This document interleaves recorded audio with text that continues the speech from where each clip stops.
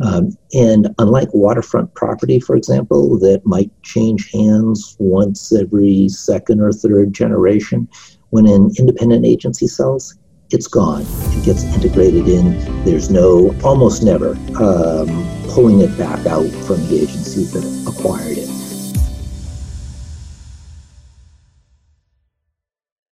Peter, welcome to Uncaptive Agent, the Future of Insurance, the podcast that we're doing on the future direction of insurance distribution in the United States over the next 3 to 5 years.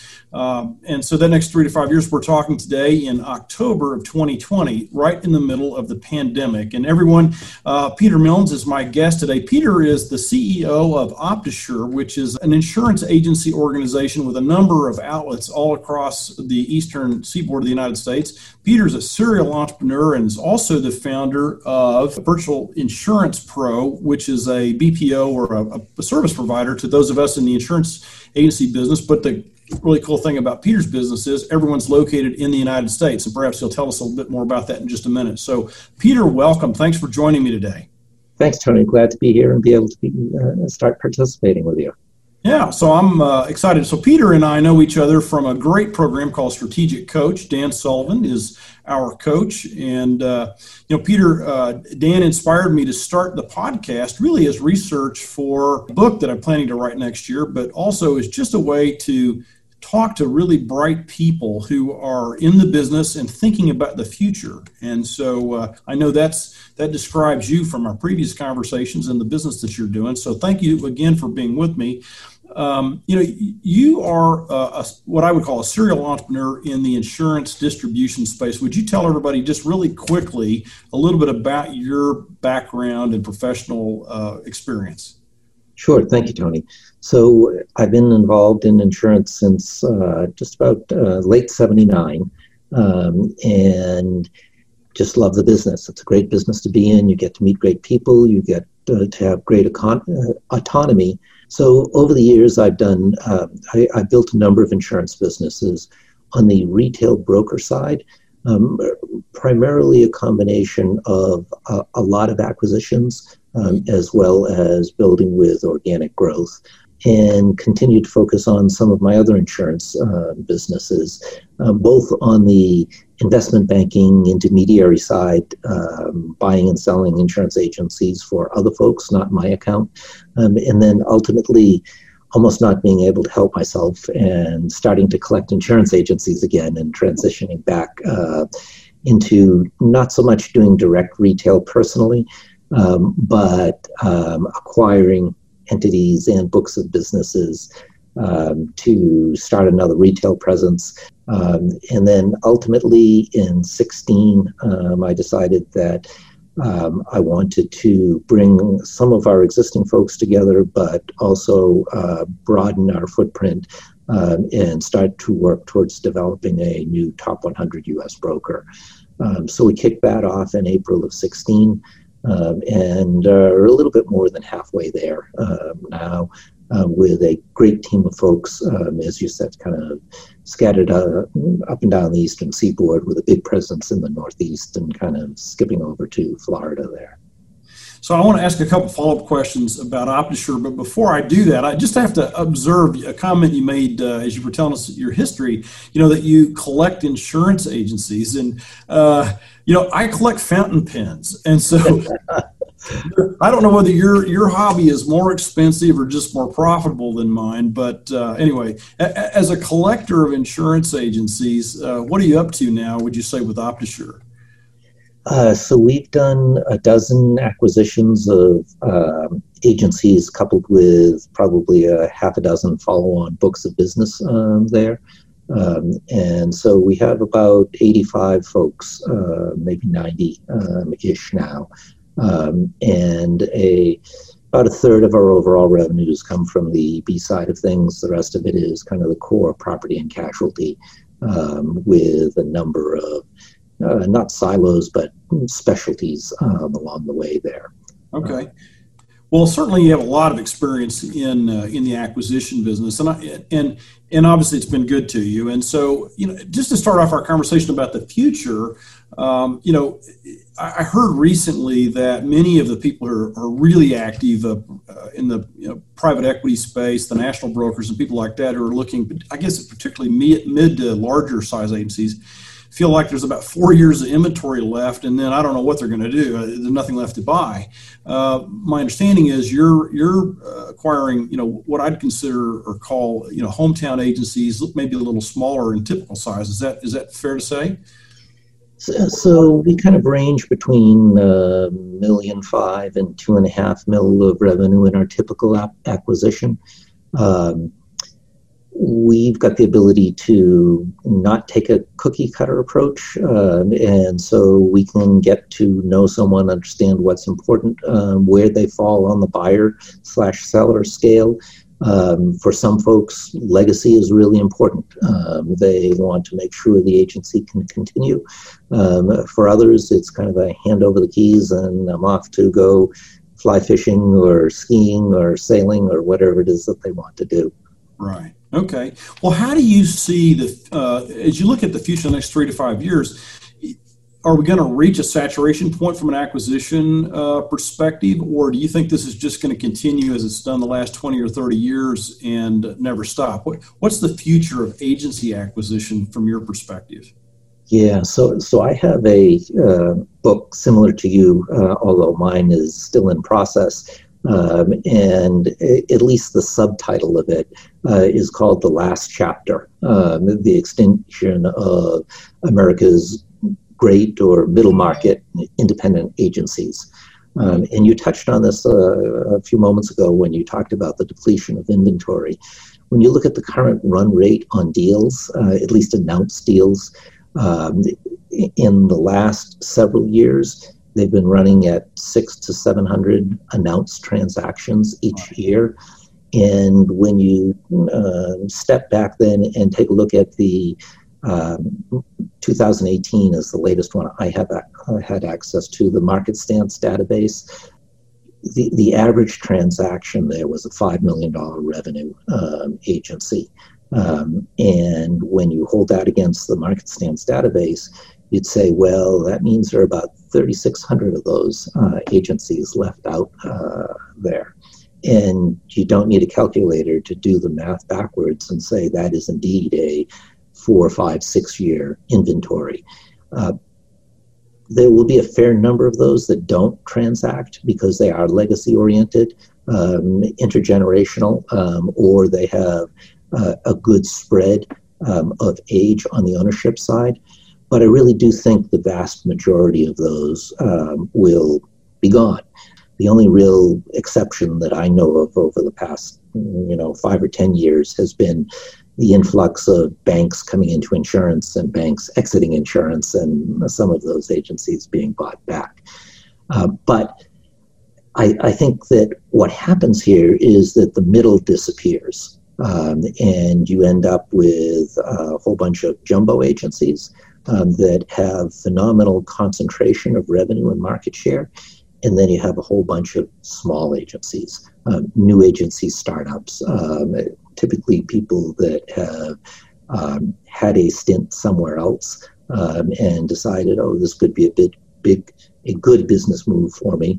And so how do I find a way to get started? And so again, going back to that Market Stance database, when you look at the numbers there, they tell you that out of the roughly 36,500 agencies in the country, something like 10,000 of those are less than $100,000 of revenue.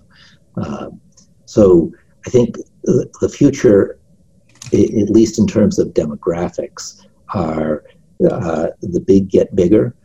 They almost have to because it's hard for them to move the needle with just organic growth when you're a 20, 30, 40, 50, $60 million revenue shop. And so you have to move it via acquisition. But that leaves room for a lot of folks going into startup mode and rebuilding. So the very big and the very small, and I see similar things happening. And I'm curious what you think about, where does that put the insurance client, the insurance consumer, both from a personal insurance perspective, as well as commercial. Fewer choices and a real disparity of choice between behemoths and perhaps smaller local agencies that don't have a lot of resources. Does this whole trend serve the consumer well? How do you feel about that? You have to divide up the pool based on types of consumers and what they want. I'm a really strong believer that as an insurance agency, you can play in a lot of different sectors. And a lot of how you play, though, is based on at the very least, the perception of complexity of the product that you're selling. So if you take a look at auto insurance, for example, there's not necessarily much differentiation at all. For an agency to be able to play in that sector, you have to be able to execute on a transactional basis really well. In contrast, if you look out at types of insurance issues that have a higher perception and probably reality of complexity, that's where you can see, I think, people getting rewarded for a real value add role, a counseling role, where their knowledge makes a difference in terms of differentiating themselves from others. There's a streamlining of the process. There's a higher level of efficiency. And in some ways, I'd say perhaps the average consumer today doesn't want to have to deal directly with an agent if they have an alternative way to do it.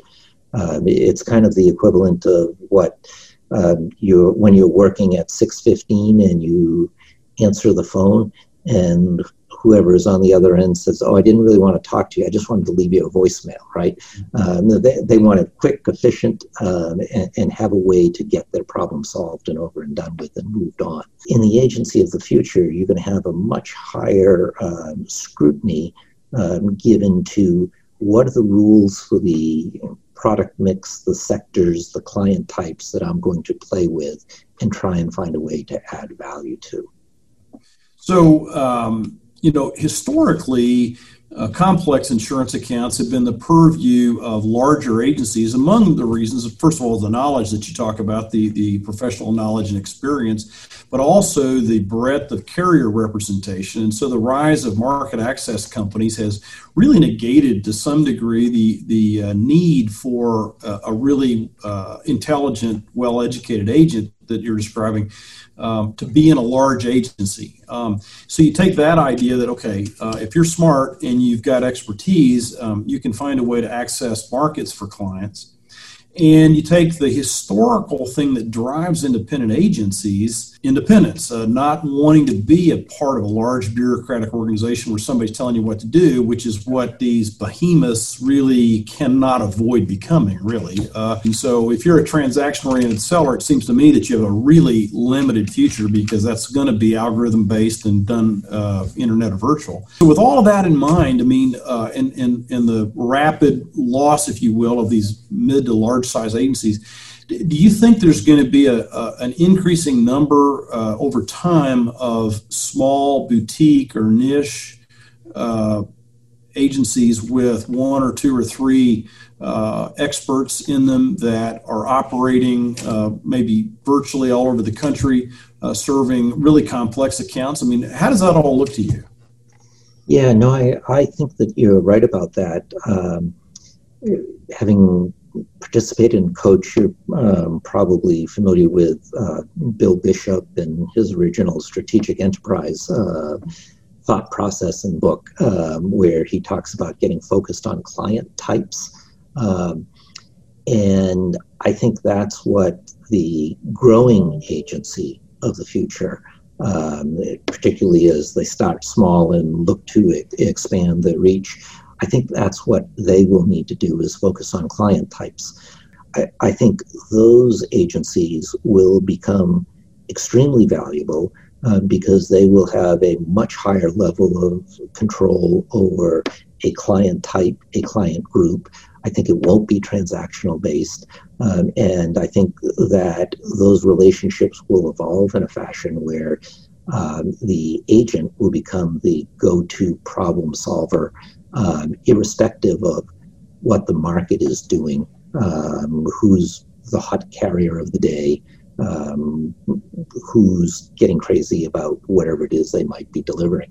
It's not new for agents or agencies, for that matter, to niche or target market. But something else that I've been thinking a lot about, which is that you can be very narrow in your focus, be very broad in your application. Do you think that agents that are not anywhere or everywhere have an existential threat in front of them? If I'm not doing business in 15, 20, 50 states, let's say, am I going to be relevant in the future? Dan's right, as he usually is, because it is a transportation face-to-face game changer. You and I are both pilots, and we historically have had the competitive advantage of we can be in front of anyone in a very, very short period of time, and we can get directly to them because of the plethora of airports scattered around the countryside. And so I could be in my Hartford office in, 25, 30 minutes. Zoom's changed that on us. And I think that that advantage will come back at some level for us, but not like it was previously, because you go from zero cost, and we know what it takes to make an airplane fly, and that's money, separate apart from the piloting skills, right?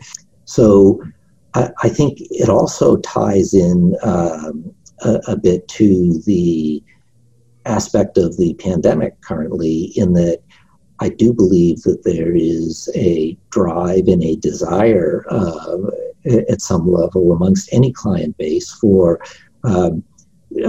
contactless connectivity, the ability to get your information real time from a client portal, whether that's coming from the agency or the carrier.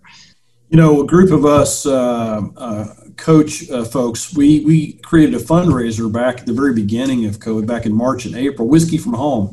And one of the guys in Coach owns a business called Whiskey Alley in Aiken, South Carolina, and he was our expert and hooked us up with great bourbon companies, all over the American whiskey landscape. And we had a great time drinking bourbon and talking with each other in a virtual cocktail party setting, and raised a ton of money for out-of-work bartenders. And it really opened up my eyes to this thing you're talking about, this socialization, which is, it'd be great to be together all in one place, backslapping and all that, and I guess breathing bad smoke in a bar. But really, we had as much fun, I think, on Zoom as we'd have had if we were gathered someplace. To your point, at a whole. So even the way we socialize, I think, is being radically changed by this new technology. Anyway, if that's all the case, then it seems like agents that don't massively adopt this are missing the opportunity to get into the backyards of other agents, because someone's going to be getting in their backyard if they're not. I know 5 years ago I bought a telepresence robot, put it in the office so that, if I was out of town, I could come to meetings. And everybody thinks that's really funny, and like a gimmick, but it was actually a great time saver, and it allowed you to be literally in two places at once. We use it still a lot, but you couldn't get anybody on a Zoom call until February or March of this year. I mean, what's Zoom? Nobody heard of it. GoToMeeting was not working, and this is early days, right? So Zoom is going to be something completely different 5 years from now. So anyway, with that in mind, you're acquiring agencies, building another large insurance organization for the second or third time. But earlier you said down the Eastern Seaboard. Do you have plans to jump across the country and take advantage of this technology in your own work? I don't disagree with you that there is a level that this is one component of virtualization. And, I think that, yes, we'll have VR headsets. We'll have VR glasses at some point. And you know what? It'll be back to Star Wars and Princess Leia holograms ultimately, where we can mix together and have avatars that interact with each other, and we're not fussing with the headset and the controllers and things like that. I don't know how much people really understand this technology in terms of how far along it is, but a couple of years ago, I was at Abundance 360, which is a technology conference basically on the West Coast, and Tony Robbins was supposed to speak to us, but he had a previous engagement somewhere on the East Coast, so he came as a hologram. And they told us he's going to be there as a hologram, and they were apologizing to us because he was going to be there as a hologram, not in person. So anyway, when he came out on the stage, I was about, 50, 75 people on the stage. And for about 5 minutes, I thought, they're putting us on. He's really here. I mean, they're kidding us. I mean, this isn't right. I mean, he threw his arms out like this, and he went out of the cone of whatever he was in, and his hands disappeared. And that's the first time I realized he's not there. Huh. And it was, there was no way that it wasn't 100% as good as if he'd been there in person. And so I just think, one of the things that all of us have to do, whether we're, in a boring business like insurance distribution, the agency business, or something really exciting is understand that stuff's coming really fast. And so how do agents begin, with baby steps to adopt it? So I mentioned that, I got a telepresence robot. Now we're on Zoom.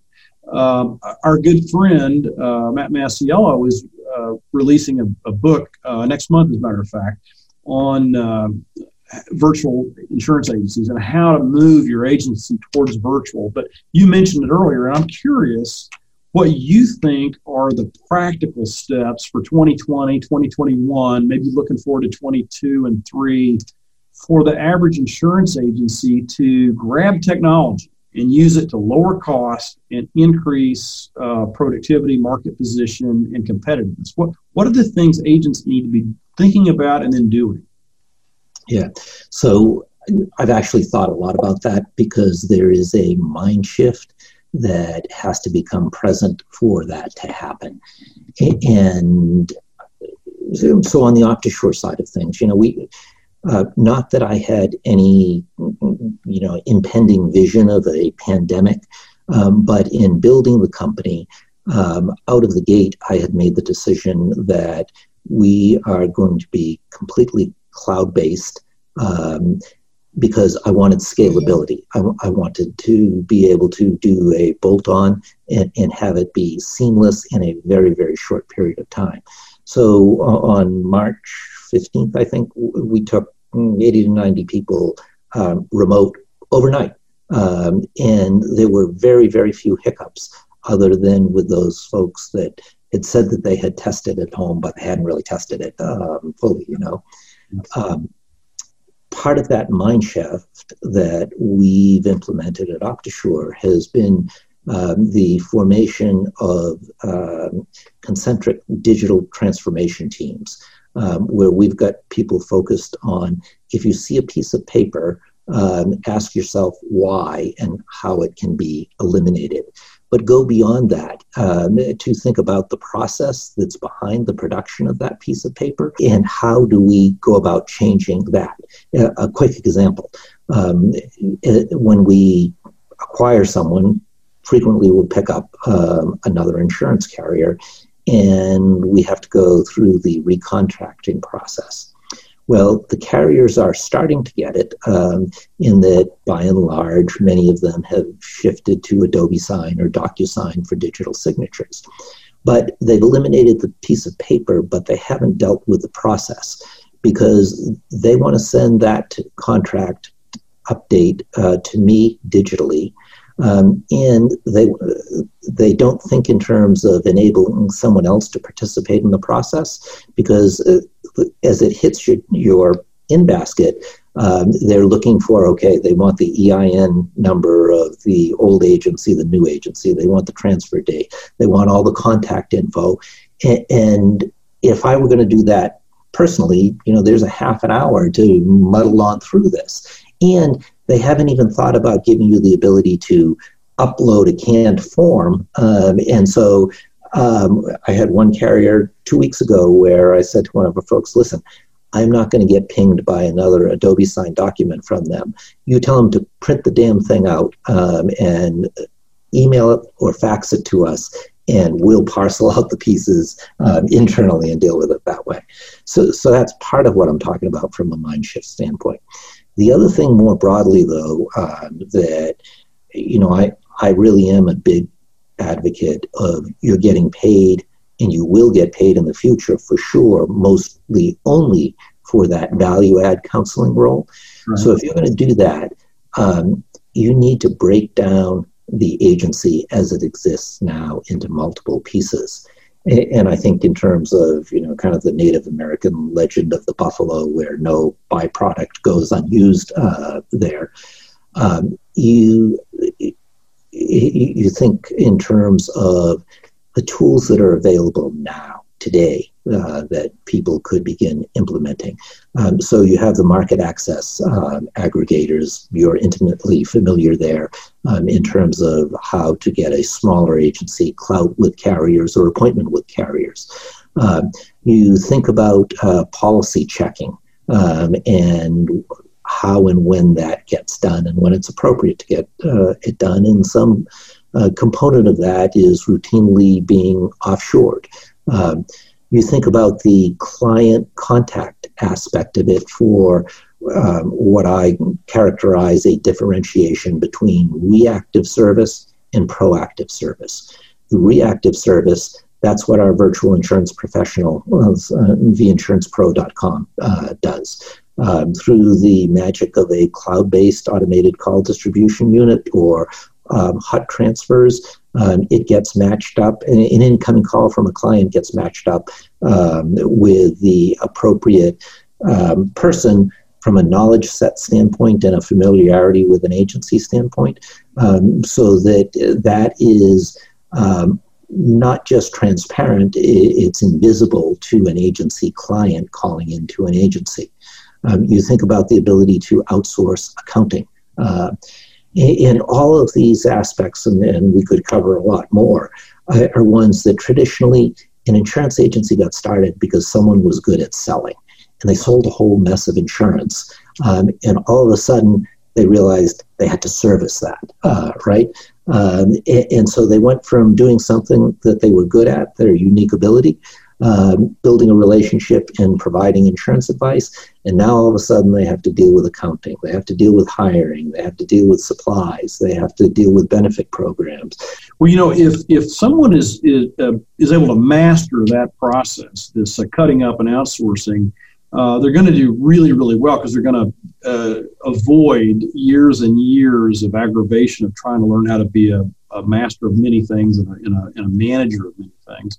But they're also going to grapple with something that I see is coming in the 3 to 5 year time frame that we're talking about, which is that agencies are going to have to cut their expenses to not only make a profit, but to be competitive. And I see that coming for a couple reasons. One is insurance company cost pressures are relentless, and some of the things that drive their profitability are being relentlessly taken away. And in fact, there's an arms race going on right now among insurance carriers for technology themselves. So those who, speed of being able to produce the business and all that is driving and is creating insurance companies. Some are haves and some are have-nots, right? So there's a lot of carriers that are stuck in manual processes and all kinds of things that are inefficient.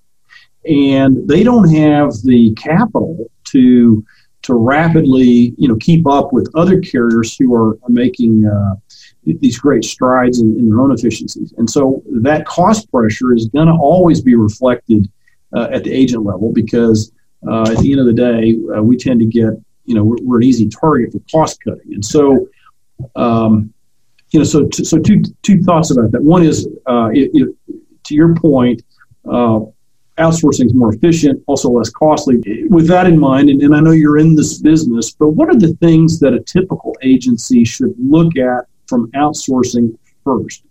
If there's 1, 2, 3 to get started, what are the baby steps? I don't disagree with you at all on the carrier service center side of things. I think that, again, there is a component of most agencies' businesses where utilization of a service center makes a difference. And when you think about agencies, every agency principal that I've ever met in my life, when you ask them what makes them different, they'll all say, we give good service, right? No definition to it, right? If that were true, there would be no company service centers. Insurance companies, as you know, got disgusted finally to the point where they said, okay, right, there's a lot of money. If they're not going to do it, we're going to have to do it for them. So I think service centers are a component. Our VIP operation is the equivalent of an all-carrier service center, because the failing there is that we deal in relationships every bit as much, if not more, than dealing with policies. And there's no one carrier that really is going to deliver across the board there. So you have to come up with a mechanism to figure out how to service the pieces that don't fit there one way or another. I think also you need to have a way to take advantage of economies of scale at the carrier side of things, which is what you deliver to a lot of the agencies that you work with. And then I think there is the general transactional inefficiency built into the current process today. One of the phenomena that I think is really interesting is so much money flowed into insurtechs in recent years. And so much of that money just burned up because their initial premise was that they were going to disrupt the agency-client relationship. And along the way, they found out that's not such an easy thing to do, right? However, what the smart ones, the ones that didn't completely run out, or the ones that figured out how to raise another round, they pivoted and they took a lot of what they've learned and have redirected it to finding ways to disrupt or transform, is a better word, the inefficiencies between client, agency, and carrier. And so that's a spot that we're looking at a lot for finding ways to take cost that doesn't otherwise add value out of the system. Agents tend to think about the top line all the time. I mean, we're really focused on selling a new deal, adding new commission, making a better deal on profit sharing. All that's revenue. And we've been talking about the other part of the income statement, which is the expense side, and how really important it is. I had a friend 20-something years ago. We were on a hunting trip, and I was really excited about how fast the business was growing. And, I was talking about all that. And he said, Tony, I don't give a bleep about the top line. The only thing I care about is growing the bottom line. And everybody in my organization is incentivized to do that. And it really is like getting slapped upside the head with reality, because that's the truth, right? I mean, if you focus on growing the bottom line, who cares about the top line? What do you think the implications are going forward over the next 3 to 5 years for how people are going to be compensated? Yeah, I think it's a redeployment, and it's not going to be a completely successful redeployment, because when you dissect in an insurance agency, you've got about 6 levers that you can pull to make a difference relative to what ends up on the bottom line. Yes, on the top line, you can sell more. You can find a way to get higher commissions, better commissions, additional commissions out of the carriers. What I see typically is 50 to 55 at the low end, 65 to 70 to 75 at the high end there. And then from an occupancy cost standpoint, most of the time you'll find somewhere around 4 to 5 points. I think that's going to change in the future, because I think one of the things COVID has taught us is that we can exist in a hybrid model, and we don't need as much space. I'm not a believer that we're going to eliminate all occupancy costs from an office standpoint, because I think that I said this earlier, I think Zoom works great for a small group or one-on-one. I've been in some meetings post-COVID or since the start of COVID where with a half a dozen people, 9 people, the dynamics, the speed of reaction, the speed of brainstorming and creativity is just not duplicated yet by a video equivalent. But when you consider that as you look around at you pick the source, agency universe, best practices, CIC benchmarking, I think the general consensus is that a plain vanilla, non-super specialized agency is going to ultimately, with well run, is going to achieve a margin of somewhere around 30 points.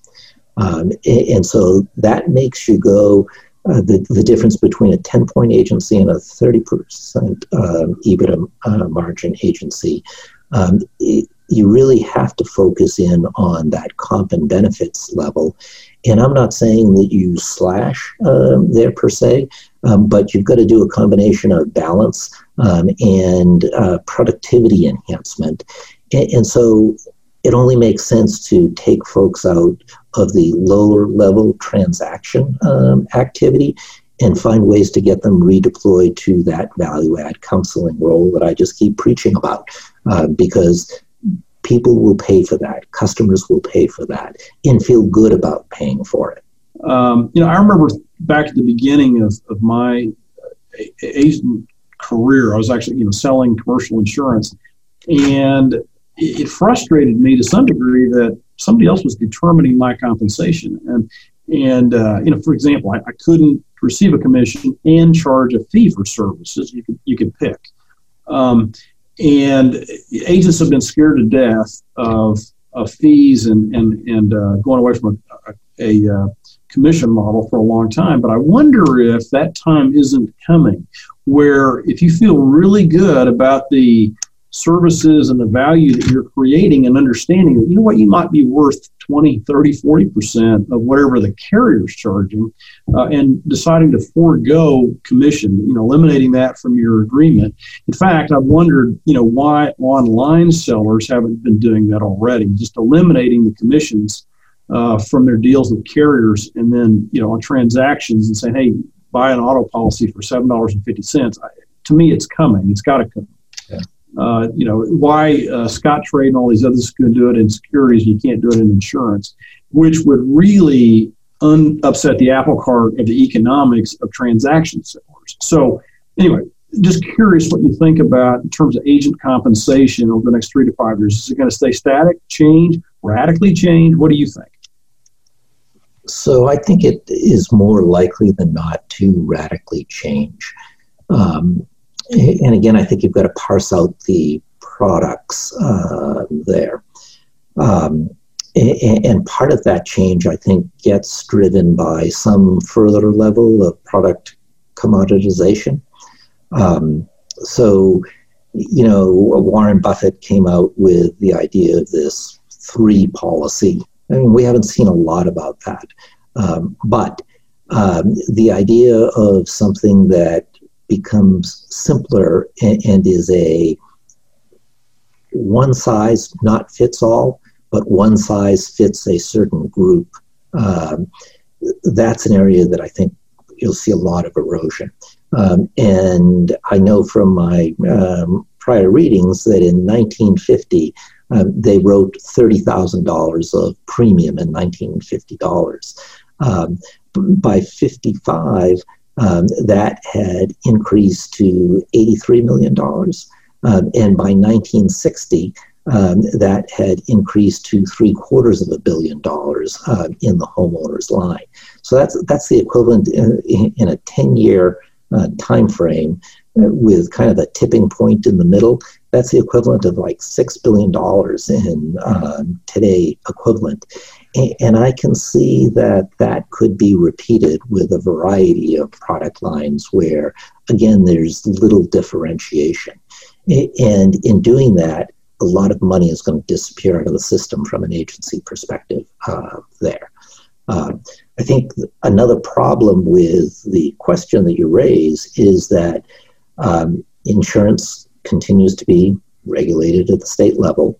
And so when you start to think about commission versus fee, on the one hand, in most states, you can indeed charge a fee, but you can't charge a fee for what is supposedly included in the commission on the policy. There's no easy way to get a hybrid model, even though it might take you thousands of dollars to place a commercial policy with issues. Collectively, we have to figure out a way to deal with the idea of segmenting out the compensation for specific pieces that's all bundled in now.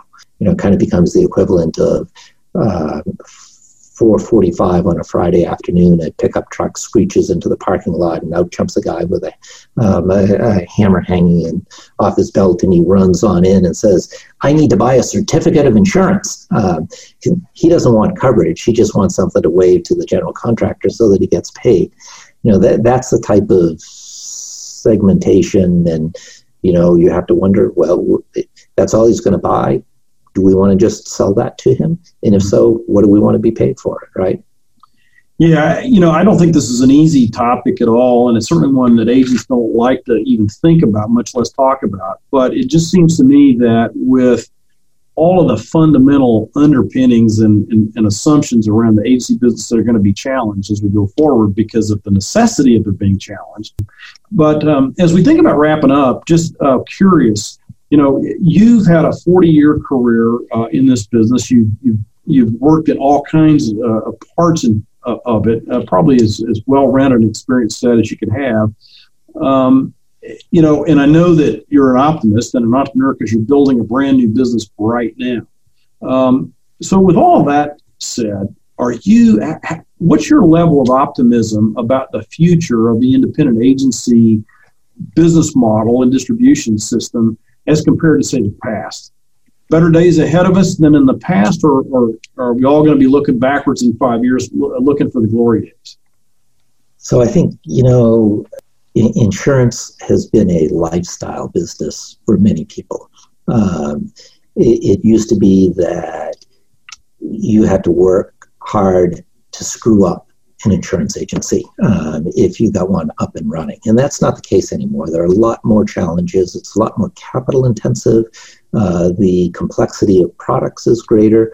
The education sources for gaining that product knowledge, they exist, but in a different fashion. And so the building those educational blocks are neither as easy in some ways, nor as frequent. And there I'm talking about the disappearance of the great carrier schools that trained so many people so well in the business. And so I think that those folks that are lifestyle agents, lifestyle business owners, their future is not so great. They're the ones that aren't reinvesting. They're not continuing to develop a skill set. The age demographics is such that they just don't want to do it anymore.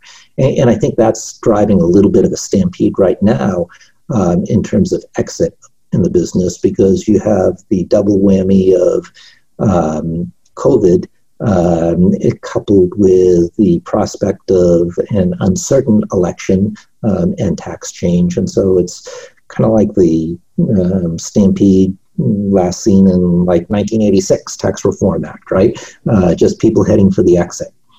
There is a sea change, a new set of rules of what you need to do to be successful. I think they will be. I think that I'm less worried about the insurtechs taking our clients away from us, or frankly, even becoming trying to become a traditional insurance carrier model, because I think all too frequently, as those people built their business plans, the reality of the pricing of our business was lost on them. because we're one of the few industries where we price our product before we really know what it costs. And we have to worry about volatility of catastrophic events on top of that, swinging the cost markedly. But I do remain optimistic. I think it's a great business with great people.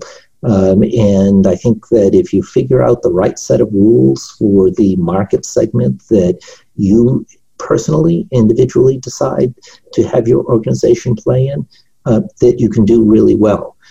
Because there is a lot of complexity left in the industry, and eliminating the transactional efficiency won't make that go away.